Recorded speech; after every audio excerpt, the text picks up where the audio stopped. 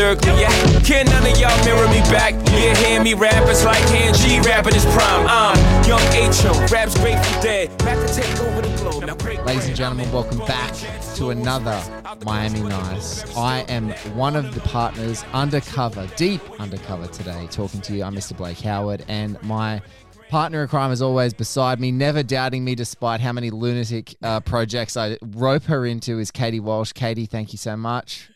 Always by your side, ride or die. Ride or die. Today is an extremely special episode of Miami Nice because I have to tell a story to tell you how important it is to me that this person is on the show. So when I was at university, I had some great film professors at the time who kind of unlocked in me a deep passion and an obsession that started with a filmmaker by the name of Michael Mann. And my supervisor at the time, Dr. Hamish Ford, a lecturer at the University of Newcastle in film, media and cultural studies, strongly encouraged me to do my honours thesis about authorship and masculinity. And one of the first pieces of writing that he gave me, I guess as for him was a bit of an endorsement that Michael Mann was a figure that was worthy of this kind of scrutiny at an academic and kind of obsessive cinephilic level, was an outstanding piece of writing called Gravity of the Flux, Michael Mann's Miami Vice. Now, I'd already read it because it was one of the rare pieces of film criticism that had genuinely embraced Miami Vice at the time. I think, really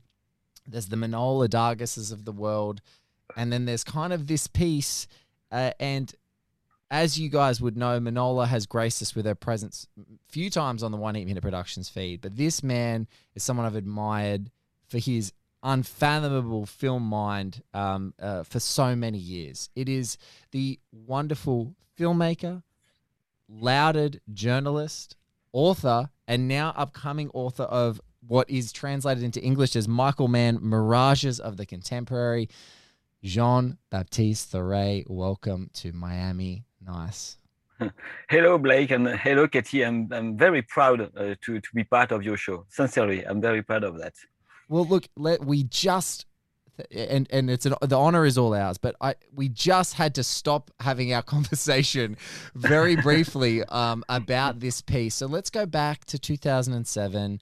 Let's go back, especially, we love hearing now, especially international reception of the film, but Gravity of the Flux, you wrote that as a response to Miami Vice and I guess the overwhelming critical reception that was happening in France, where people had written it off, and you were one of the first people who took this as, no, this is a serious attempt at something different. So I'd love to talk to you about what that impulse was for you to attack this film in your writing.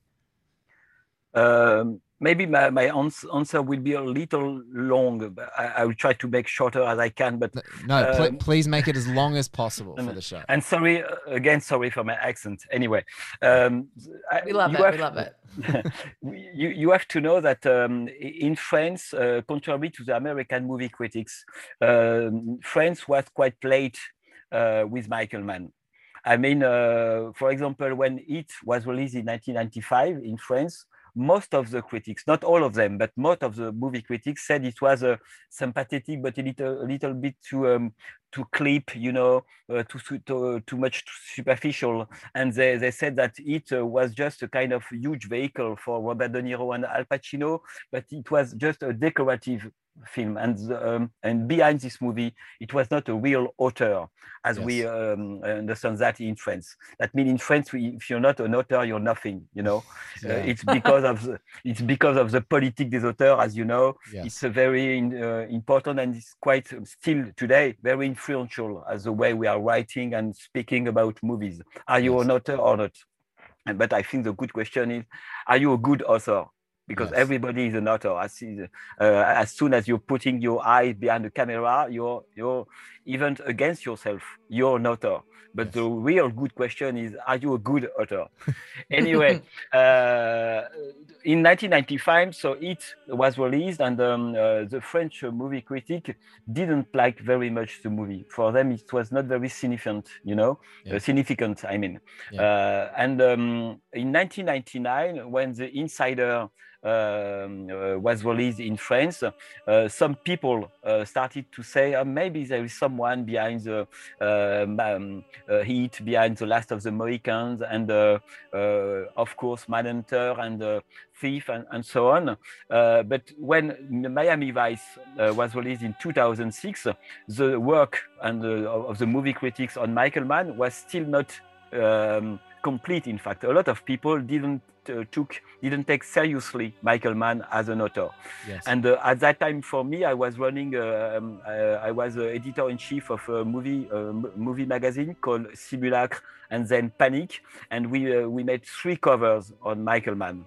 And the first one on it, the first was on it, and the second was on Miami Vice. For me, it was very important because I think that Miami Vice was for me instantly when I saw the movie. I stayed for two screening in the theater room, but it was instantly. I mean, I even think about the movie during the projection, but my intuition, my feelings said to me that's an important movie, and I think even today that's one of the most important movie of the 2000s decade. You know, and not only because from an aesthetic point of view, it's a brilliant movie, very inventive, very experimental, but also on a political level. And I have the impression that if I had to show a movie to my children in 10 or 15 years to explain to them how was the 2000s, this decade, how was the world, I will show to them Miami Vice. You know, not a political movie, not a documentary, not all this kind of movie who think, you know, very louder. No, but Miami Vice maybe is the most adequate movie to its time. So the other reason for me was that I think that the movie critics has to be a little bit militant. You know, you have to be an activist of movie. If you are taking your pen or your micro or your anyway to say that Antonioni, Fellini, or John Ford is an important director, okay, but everybody knows already that. You have to be on time, and on time so we have to fight for the newcomers. You know, and Michael Mann, for me, it was my little crusade. You know, and we have, my little crusade was to impose to the university, because I was teaching at the university, to the movie critics world, to the radio. Hey, Michael Mann is probably the most important American director of the last 25 years. There is no doubt about that. I can prove you that I am right. So I decided to write this article, and the first feeling I had about Miami Vice is how it was a 100% Michael Mann movie, and at the same time it was almost the contrary of it. Yes. You know? Yeah. And that was very interesting to me to see that after Heat, Michael Mann could have made dozens of hits. You know, okay, I have the formula: two guys chasing themselves. You know, the urban landscape, the blue. We know all the items of Michael Mann. But just after that, after it, he decided to explore another path and another way. And The Insider, in terms of filmmaking, is very different from it and all the former movies. You know. Yeah. Drastic. He goes from stark Western action to basically travels back in time and grabs De Palma and Antonioni and Alan Pakula and just takes all the ingredients of paranoia cinema and just rushes back to the contemporary. It's a crazy formal jump. Crazy. But it's a very risky gesture. I mean, for Michael Mann at the end of the 90s, because with it was quite comfortable. You know, you will find a formula, a genre, a popular genre, the criminal movies, the thriller, anyway. But you can see that with it, Michael Mann, it's as if he had reached the point. You know, he had been aiming for 20 years since Thief in 1980, and his hit is a kind of conclusion of the Michael Mann first mania, you know. And from the insider, I think it's a kind of second period is opening in the Michael Mann career. And Miami Vice is the contrary of it, because in terms of filmmaking, we don't have, you know, very straightforward kind of frame. You know, we have the feeling that all the characters are running out of time. It's a breathless movie, and from a narrative point of view, between the beginning and the end, we didn't progress so much. In fact. That's incredible, you know.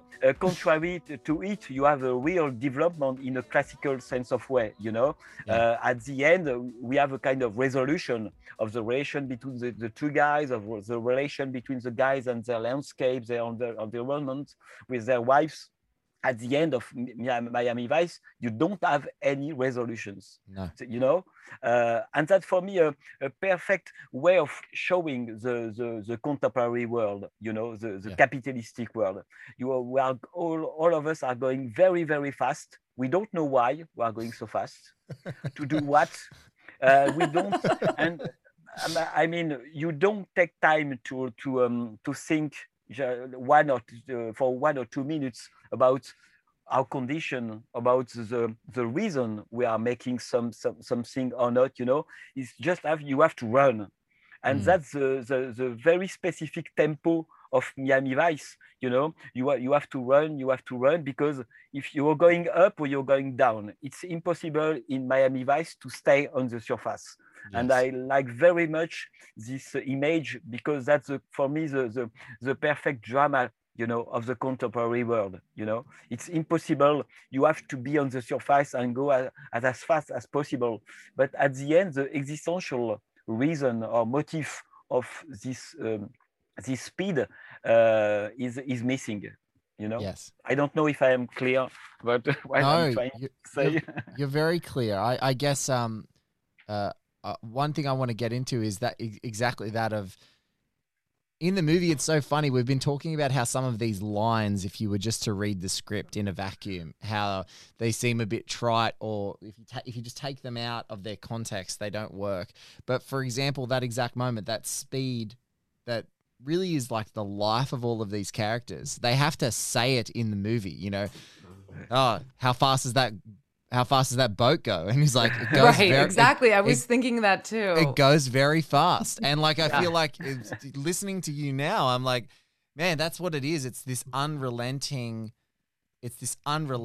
pull that you are just and I love that you've taken that from the micro of this movie to the macro context of, you know, 21st century capitalistic life, because that is, you know, I don't know about you, but the last 2 years, I feel like even though we've been standing still in this pandemic for a lot of it, it feels like it's just running as fast as ever, Katie. Yeah, absolutely. Yeah. And I love the idea of the surfaces, and you're either going fast enough to skate along the surface, or you're sinking down and drowning. And there's this, you touch on it in your amazing piece, which Blake had introduced me to, and it really unlocked so many things about the movie for me, where I'm reading it going, oh my God, yes, that's such a brilliant insight. But the idea of the surfaces and speed and viscosity, and also the additional layer of meaning of surfaces of, we have to be presenting one image to one person and one image to another person. Like, who are you really if you don't know who you are, if you're constantly shape-shifting according to your job, but also to survive, you know? So all of that is so interesting. And that level of speed and surface, and how can you just keep skating along? And yeah, it's like if you stop, even in our contemporary world now, it's like you can't stop. You're screwed. You're thinking. Yes. But you're yes, right. exactly. In fact, I think that in Miami Vice you have two very interesting aspects that which will haunt the Michael Mann world. The first one is the question of what John Dillinger called in Public Enemies, a space located off the map. That's the exact expression of John Dillinger. Yes. And I think that's the off the map is a kind of obsession of all Michael Mann movies, and especially since It in 1995. Remember this very emblematic image when Robert De Niro is going to the glass, in front of the Pacific Ocean. Yes. And even all the books written on Michael Mann takes this image to embody the Michael Mann works more. But it's a very important image because that means that all the characters of Michael Mann, from Robert De Niro in It to Colin Farrell in Miami Vice, and also Jose Hierro, John Ortiz in Miami Vice, that's the first time that a secondary character in a Miami Vice movies has this kind of oceanic view, you know, and that's very important. Interesting. I will say maybe something about that later, but it's very important. I'm making a note because anything more about John Ortiz as Jose We love Hierro, John Ortiz. We can't get enough of him. This actor. Oh, he's so wonderful. Oh, we love him. And a utility. He can just do anything in Michael Mann movies after this. He's wonderful in that for a very short moment in Public Enemies with John Dillinger, as a character who educates John Dillinger about how he's expired, how he doesn't work anymore. You're living in a new time that you don't understand. It's very it's hard for John Dillinger to hear, but he's great, and then he's great in Black Hat too. So. To go back to what I wanted to say about the space, because it's very interesting to see that from it, Michael Mann find a way. In fact, he finds his emblematic image. A guy looking at the ocean, and he's abstracting from the world around him, from the discussions. It's what happened in Miami Vice at the beginning of the movie, and he's looking for what is this character is looking for. What he's looking at. That's the real question. I think that all the Michael Mann movies will ask to the character, even to the spectators, in fact. And I think he's looking for a space out of the which could exist out of the capitalistic world, our contemporary world. Is there a place off the map? That means is there a place still? We could compare it to the kind of wilderness, a kind of a place which is not controlled by economic power, by political power, by kind of totalitarianism, strength. And that's very important for Michael Mann to see if it's possible to go out of this world, because this world is a prison. When you see Black Hat, you have the impression that the only way to find liberty and free space is to disappear from this world. That's the end of The Insider, when Al Pacino is going through this revolving door. I don't know if you remember this incredible slow motion shot in the revolving door that slows. It's the only time in the movie that really time is manipulated for us, and he just steps into the flux. But it's a terrible shot, because what Michael Mann said, that the guy finally understood how was the world around him. He was an anachronistic guy until he met the lawyer, played by Gina Gershon, and Pacino said, "What is it? Is it Alice in Wonderland?" And finally, he thought he was a very tough guy with all the codes and the skill. And in the middle of the movie, someone said to him, "Finally, you're an anachronistic guy. You were Yes. you were living in the past, but you thought you were living in the present. And Yes. this kind of experience to be anachronic in the middle of your life is a typical man kind of experience. It's what you said about John Dillinger. Yeah. You think you're on time, and suddenly someone is explaining to you that finally you're totally outdated. Yes. You know, and that's the way. For me, that's one of the strengths of the Michael Mann's movies. It's the way he's teaching you to see the world as he is and not as you think he is. You know, Yes. Yeah. we are late. We don't know how the world works. You know, Yes. we think we know the rules, but in fact we don't know the new rules. Yeah. We are just very on time in the past. And in the middle of all the movies of Michael Mann, you have this kind of revelation. You know, the French title of The Insider was Revelation. You know, Oh. for once it's a good translation. Yeah. Well, I mean, one of the, sorry to interrupt, but one of the things in your article that I could not believe I had not thought of in this film, and we talk a lot about these island utopias that the Michael Mann characters are searching for and trying to achieve. But the fact that Havana is in Cuba, which is a communist country, and that it is the respite from capitalism for Sonny and the grind, the time churning on is like, I was like, of course. And so the quote, I picked out one of the quotes from your article. I'll just read really quickly. Havana, haven of peace, is outside the flux and its exhausting topicality. And so, it's like Havana's also a place that's out of time as well, because it's like it's all 50s cars and they haven't, everything's sort of, it's not new technology there. And so I was just like, oh my God, I can't believe I never thought of this, but it's such a brilliant observation. But you're right. But Havana is a kind of utopia. But we have to be precise about the term of utopia, because utopia is a place that doesn't exist. Yes. Right. Michel Foucault, the very famous French philosopher, said that you have two type of utopia: the utopia, the place that doesn't exist, and the heterotopia, that's a place which is located somewhere.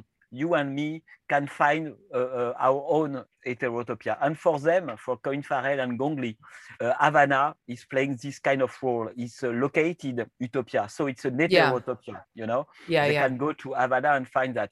And you're right, because this idea that Havana is a communist kind of regime, with all the cars of the 50s and the 60s. I've been there 2 years ago, and I have the impression to be in this Miami Vice sequence, It was quite disturbing, but it's very interesting because it's the Marxist found of all Michael Mann movies.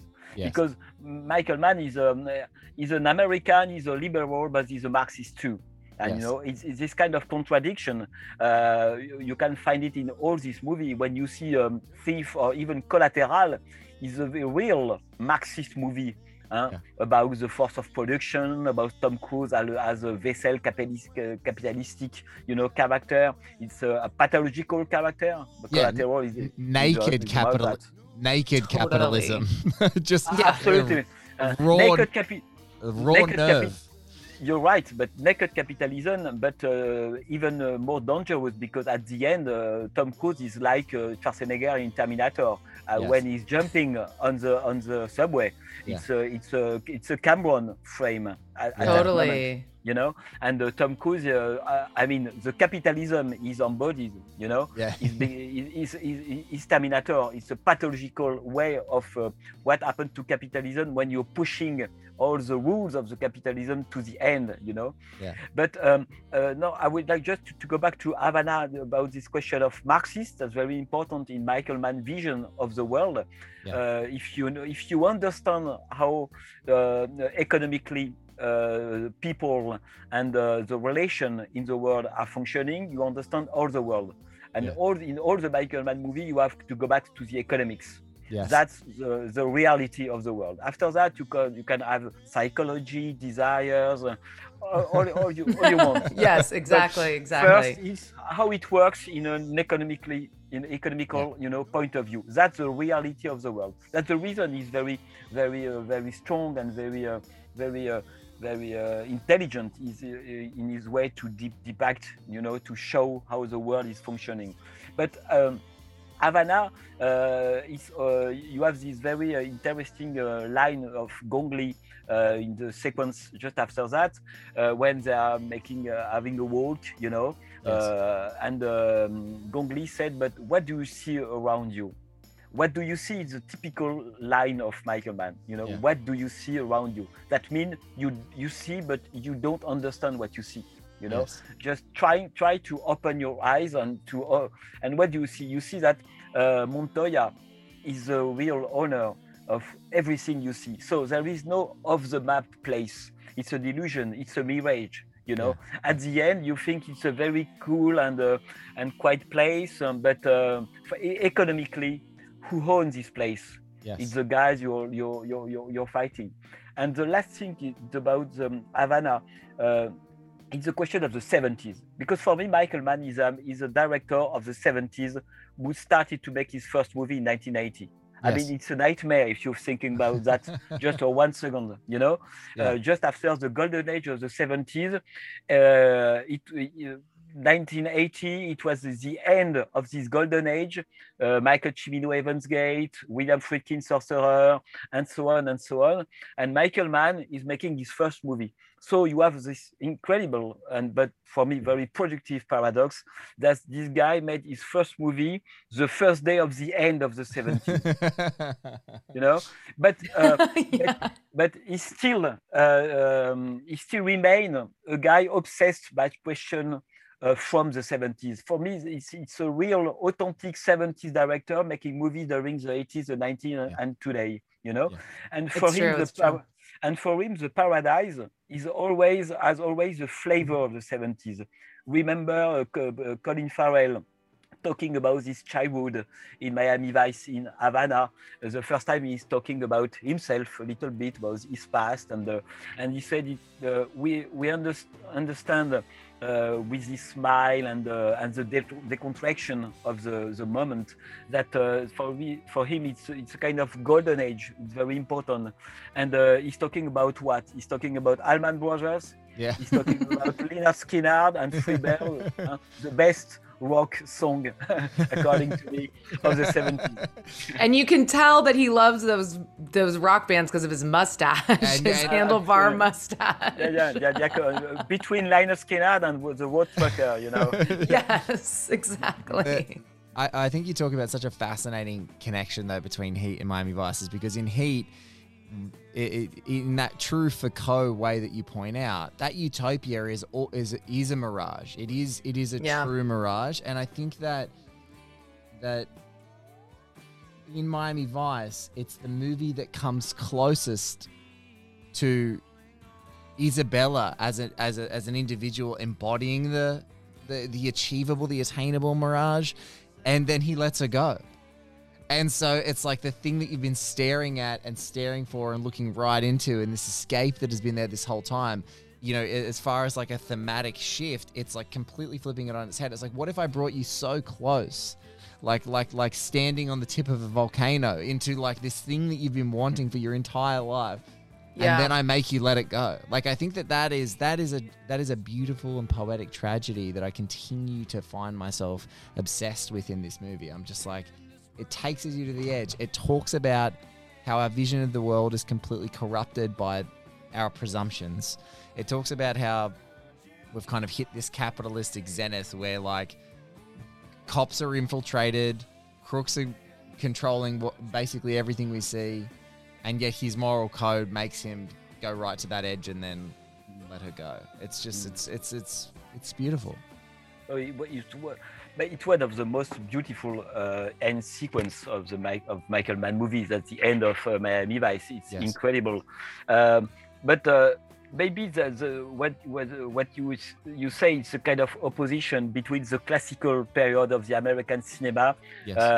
in which it is still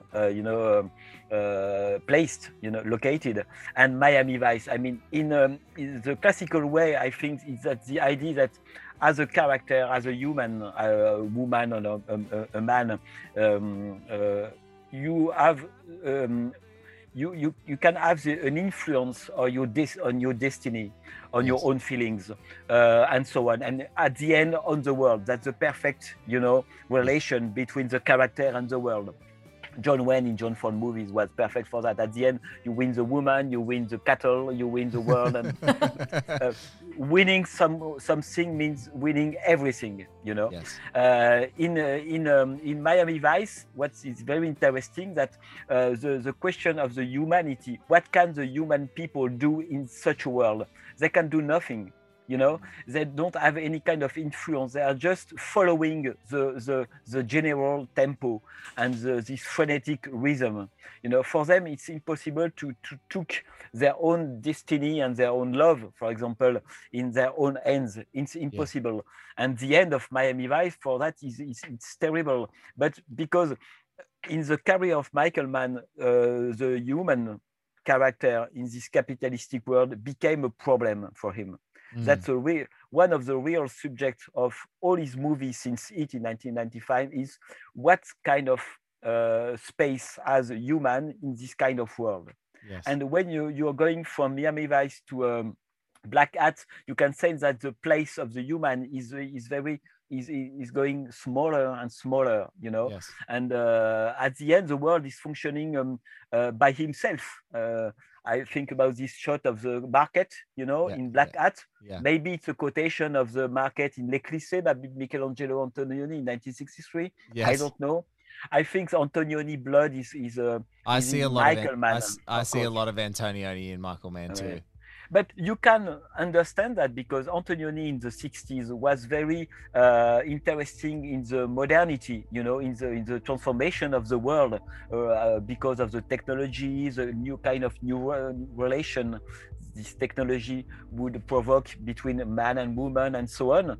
And but he was exactly as Michael Mann will be frightened and very seduced by this new world.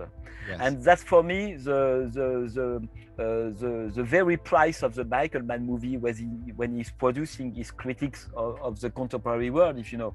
He's taking at the same time the horror of the world, this terrible aspect of the world, but at the same time he don't forget that this world is very seducing for a lot of people or consumers, Yes. That's the reason the publicity as a look is very important in Michael Mann. You have to be seduced by an image, and after that you have to go down into this image and to see what is hiding, and what is hiding is often terrible, but you have the two feelings at the same time, Yeah, completely hypnotized, and then why do I feel so bad?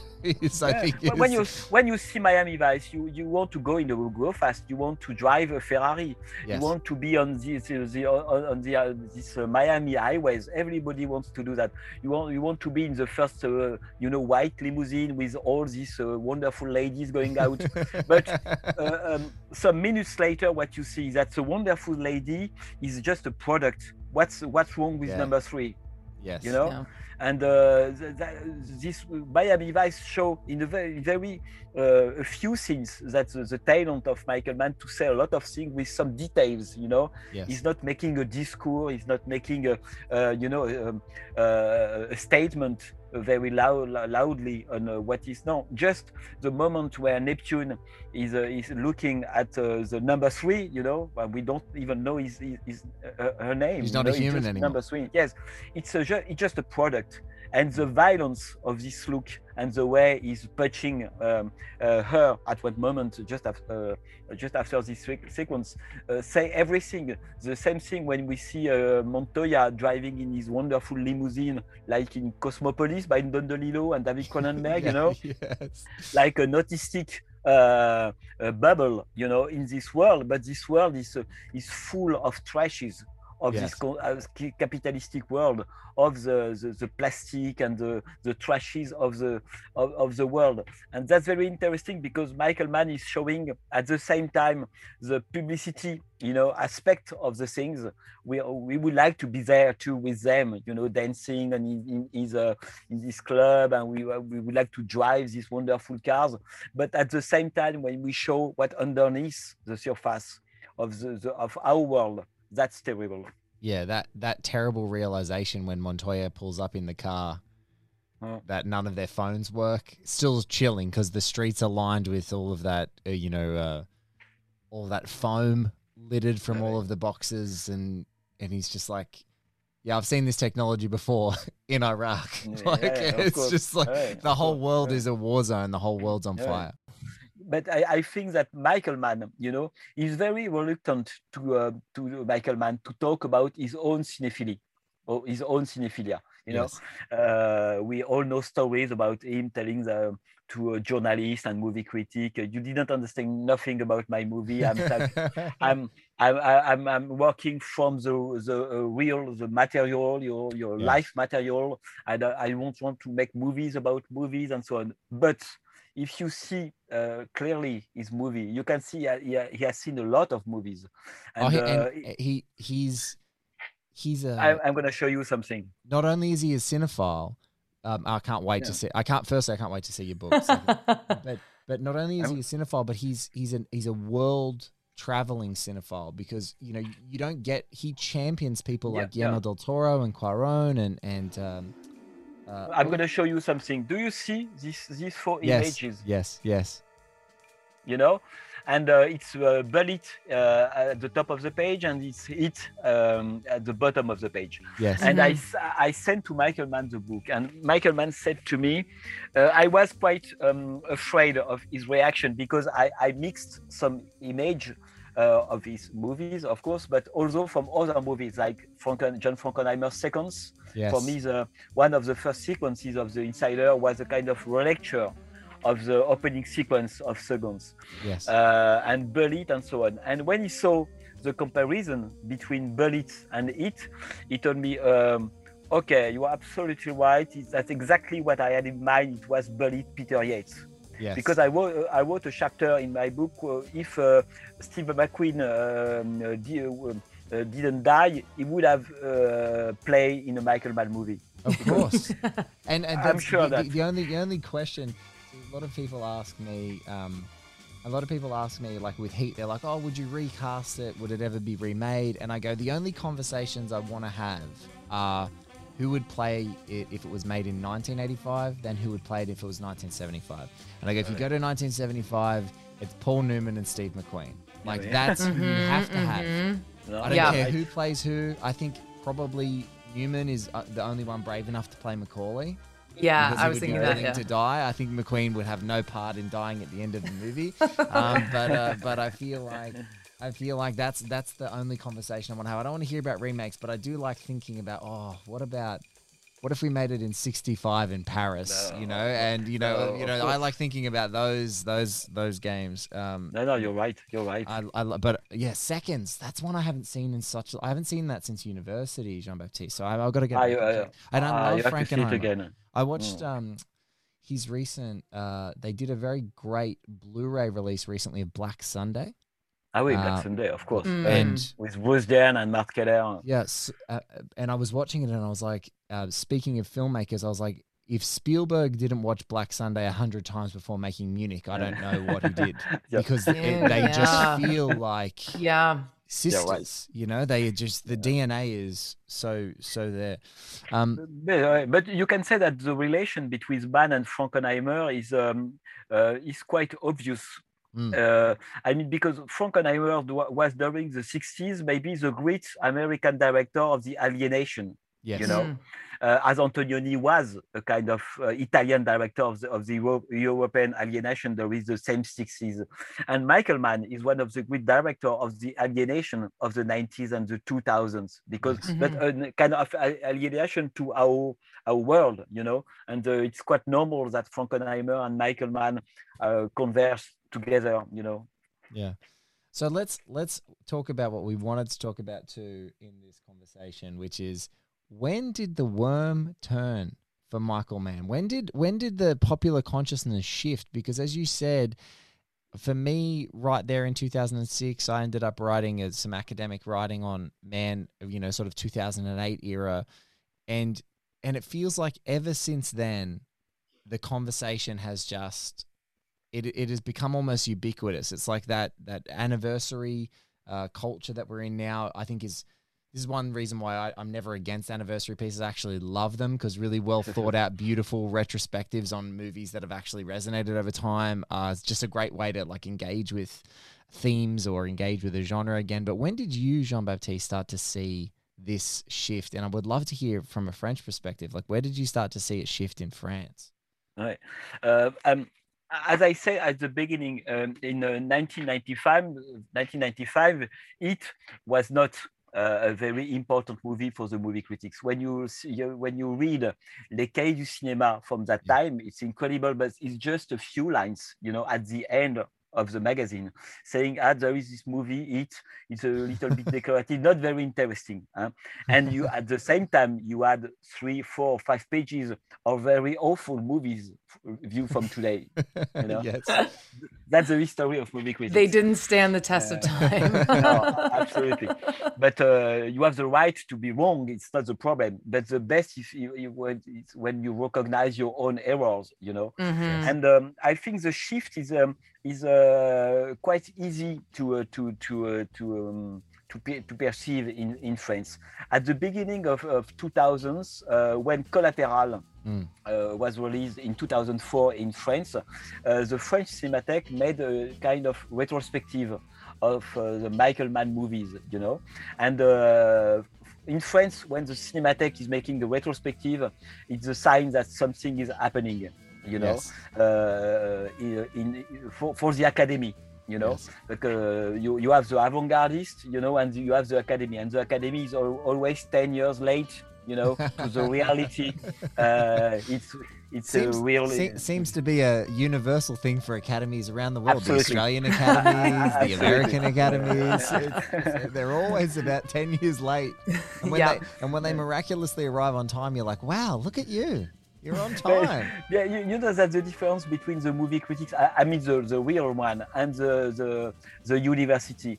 A movie critic, and a teacher, a PhD, a teacher from the university are going to a field. They are just a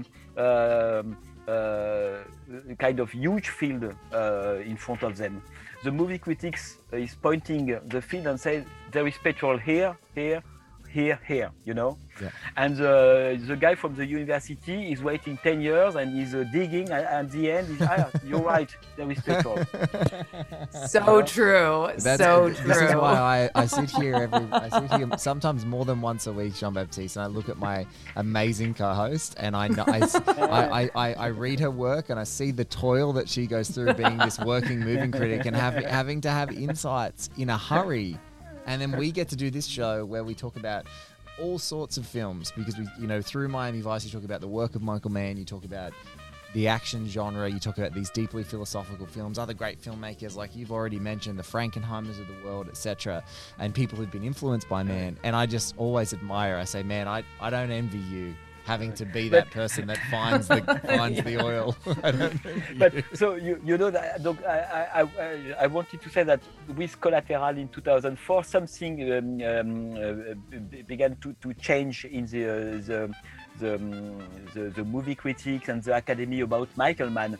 But the irony is that the Collateral was not a Michael Mann script. No. It was and it's happened very often that you decide to recognize someone with maybe what I don't think so, but with the most impersonal movie, which is Collateral in 2004. Yes.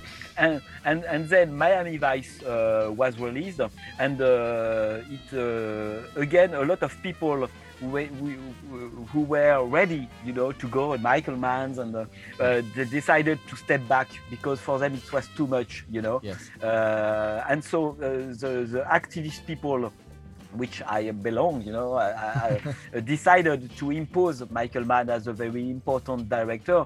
But today, I think we have two facts very important. The first thing is that finally, after 25 or 30 years of battle, of fight, a lot of people are taking their arms, on the ground and said, okay, Michael Mann, finally, it's something very interesting. At the epoch of, at the era of Me Too, I'm making a lot of interviews now because of the book and so on. And one question or two is, it's a very masculine, a very man world. Yes. So I have to explain that in a lot of Michael Mann movies, women are playing a very important role. Yes. Madeleine Stowe in The Last of the Mohicans, Gong Li in Miami Vice, but that's, this kind of reputation that Michael Mann is just for men by men, Right. You have to fight against this cliche, And the other reason is the level of the American movie today produced by the studio. I mean, when you see the fall, that's my opinion, of the American cinema produced by Fox, Warner, Paramount, and so on.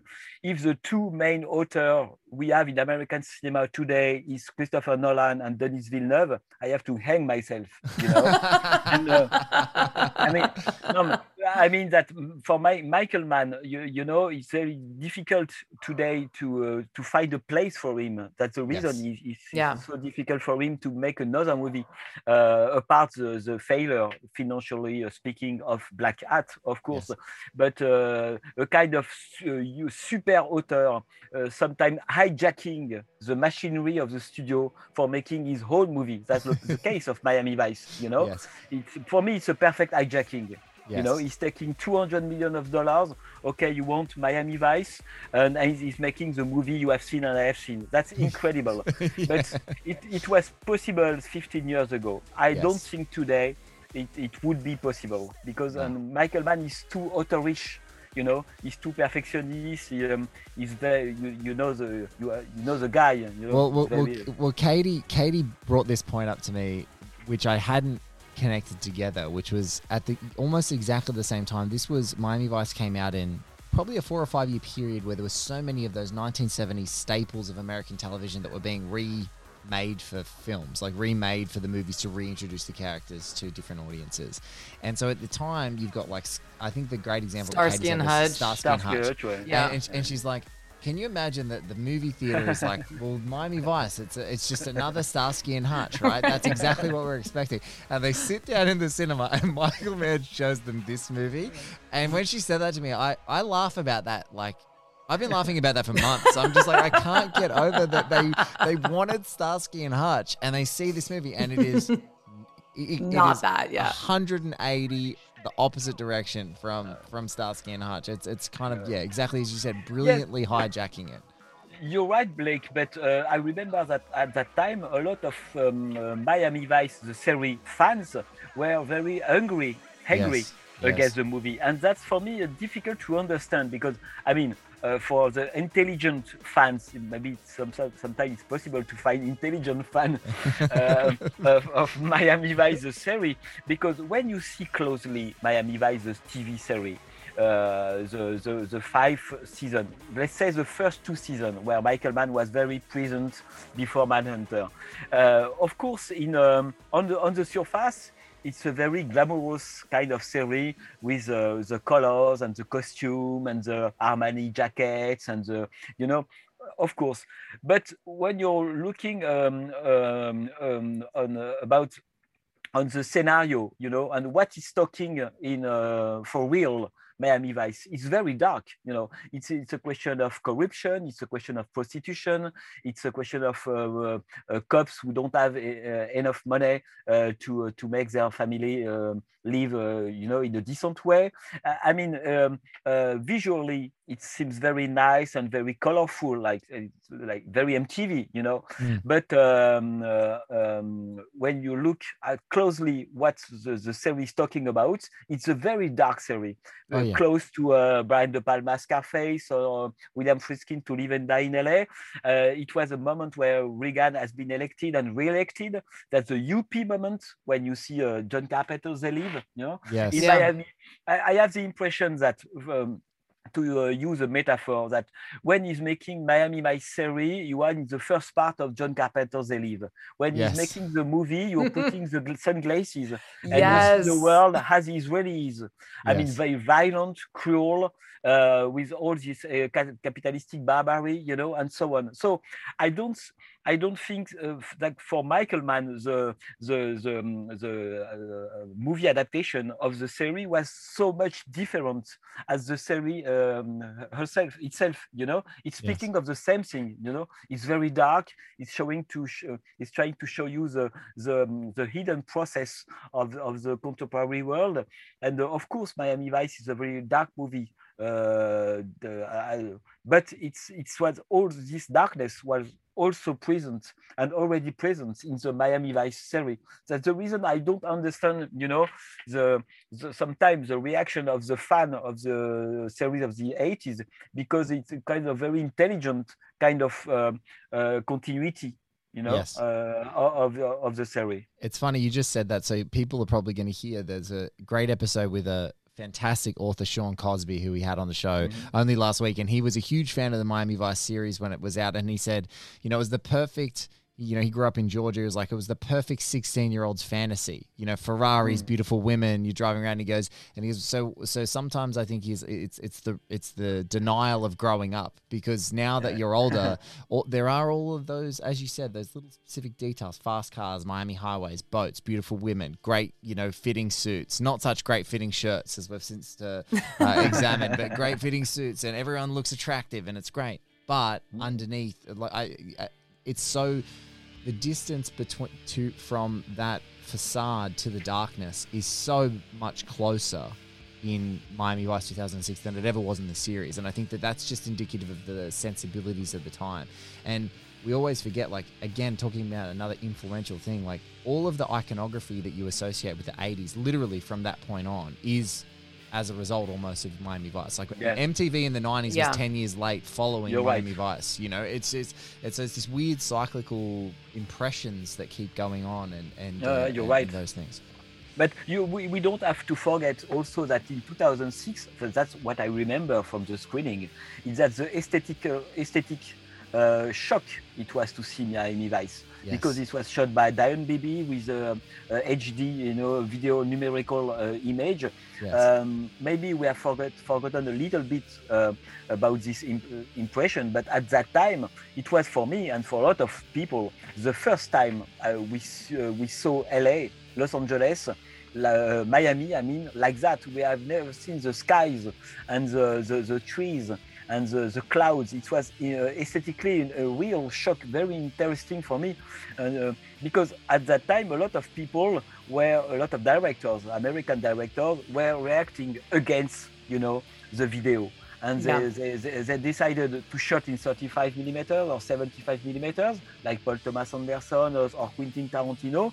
And we have another category of directors who decided to shoot in video, but they tried to make the same thing as it was in 35 millimeters. Yeah. But you know that it's impossible to find to have the magic of the pellicule. Yes. Of the analogic 35 millimeters when you're shooting in video. It's impossible. I was talking to the great actor Donald Logue about Zodiac, and he said that because he's a writer himself and he's been on lots of sets, and he was interacting with Harry Savides, the dearly departed great cinematographer who was the cinematographer on Zodiac. And he said, he was like, Harris, what is it with this digital thing? Because this is when they were first using Vipers. And he's like, what is it? And he goes, Donald, it's such a pain in the ass to make this look like 35. Like it takes so much effort and calibration to give it the look of cinema.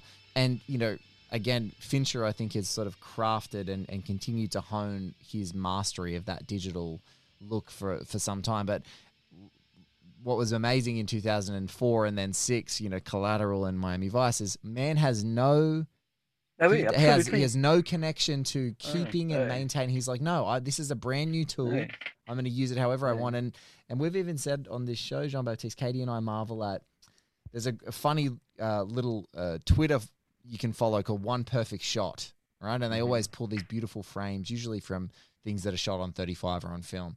And we both have trouble with Miami Vice because the movie almost denies you having these picturesque frames. It's impossible to isolate. You can't get the resolution. It's all about the movement. It's about the pace. It's about the speed and the constant movement of the camera. And I love that Mann embraces digital, doesn't try to make it look like anything other than it is. And it goes because it thematically fits everything that he's doing.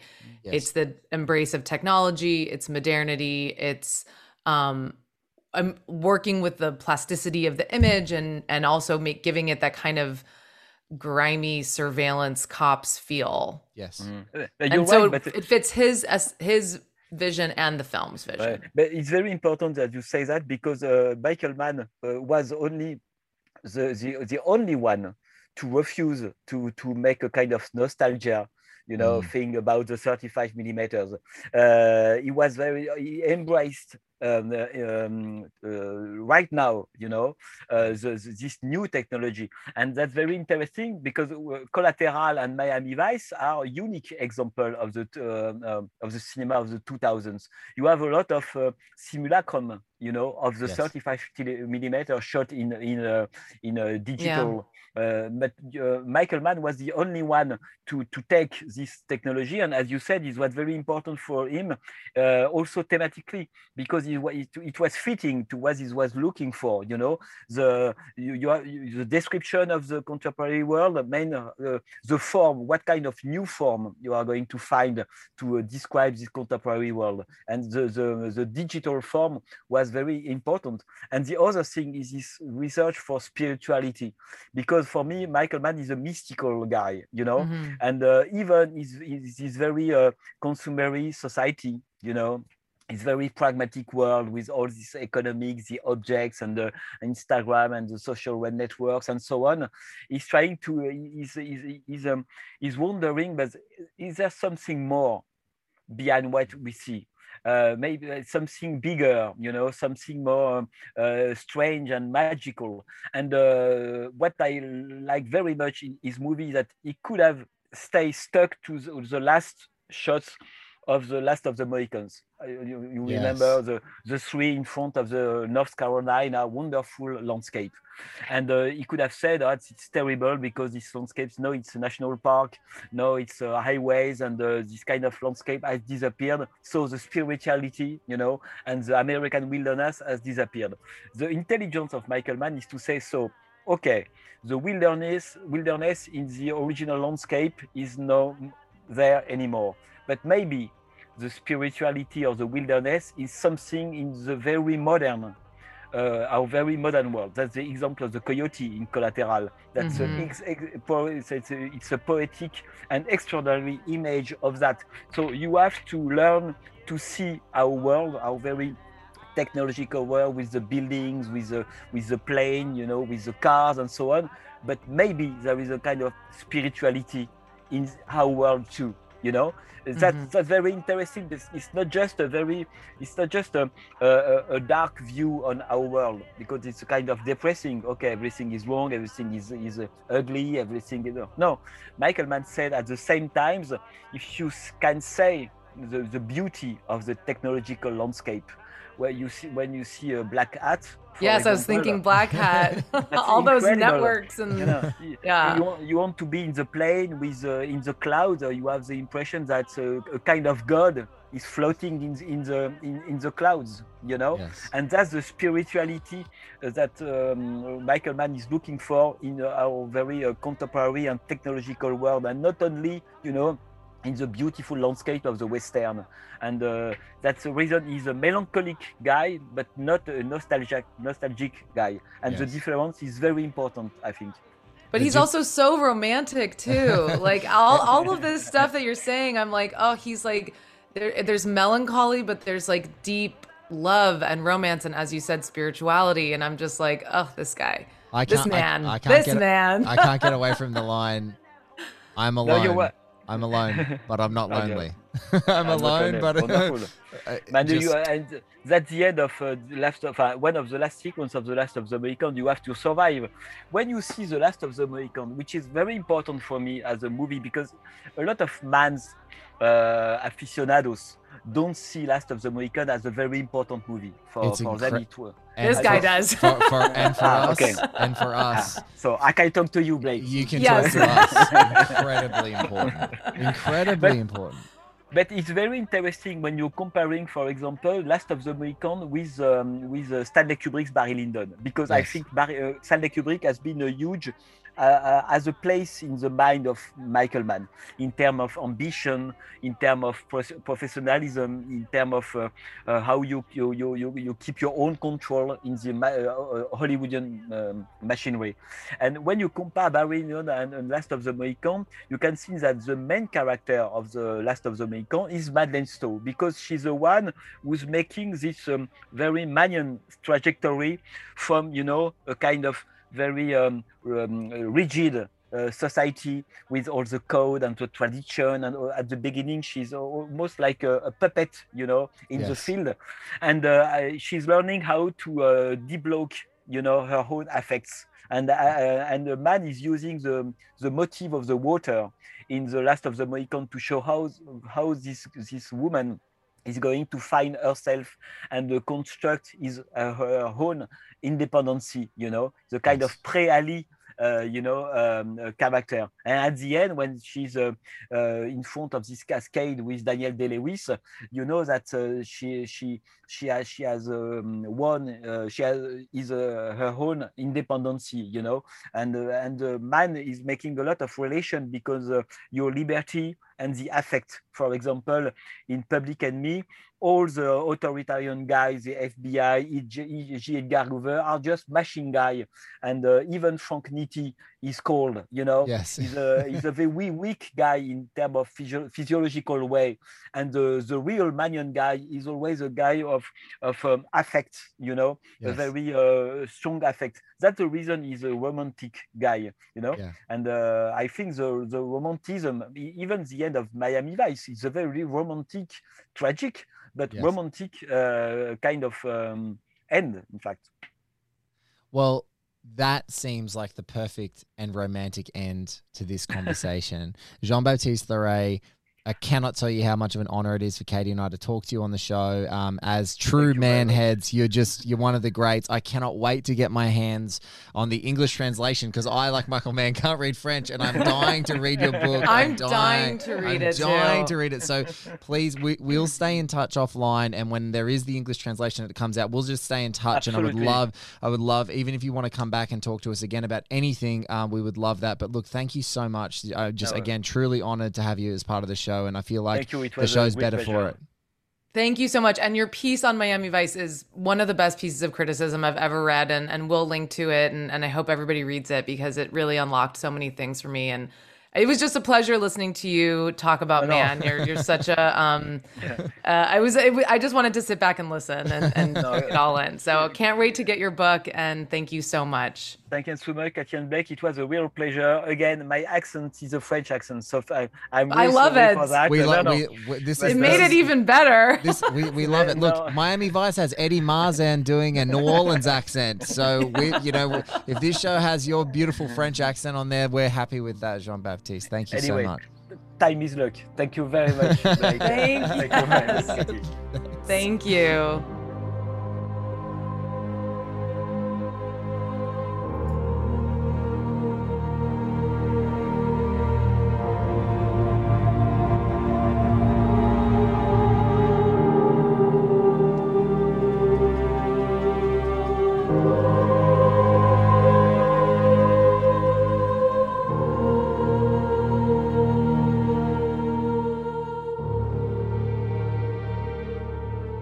Hi, this is Blake Howard, host and producer of One Heat Minute Productions podcast. We dive into the great and underappreciated cinematic works, often 1 minute or one scene at a time. Our crew of guests are some of the most wonderful filmmakers, writers, authors, and critics ever assembled. Our shows include One Heat Minute, Josie and the Podcats, All the President's Minutes, Increment Vice, and right now, Zodiac Chronicle. Check out oneheatminute.com or find us wherever you get your podcasts.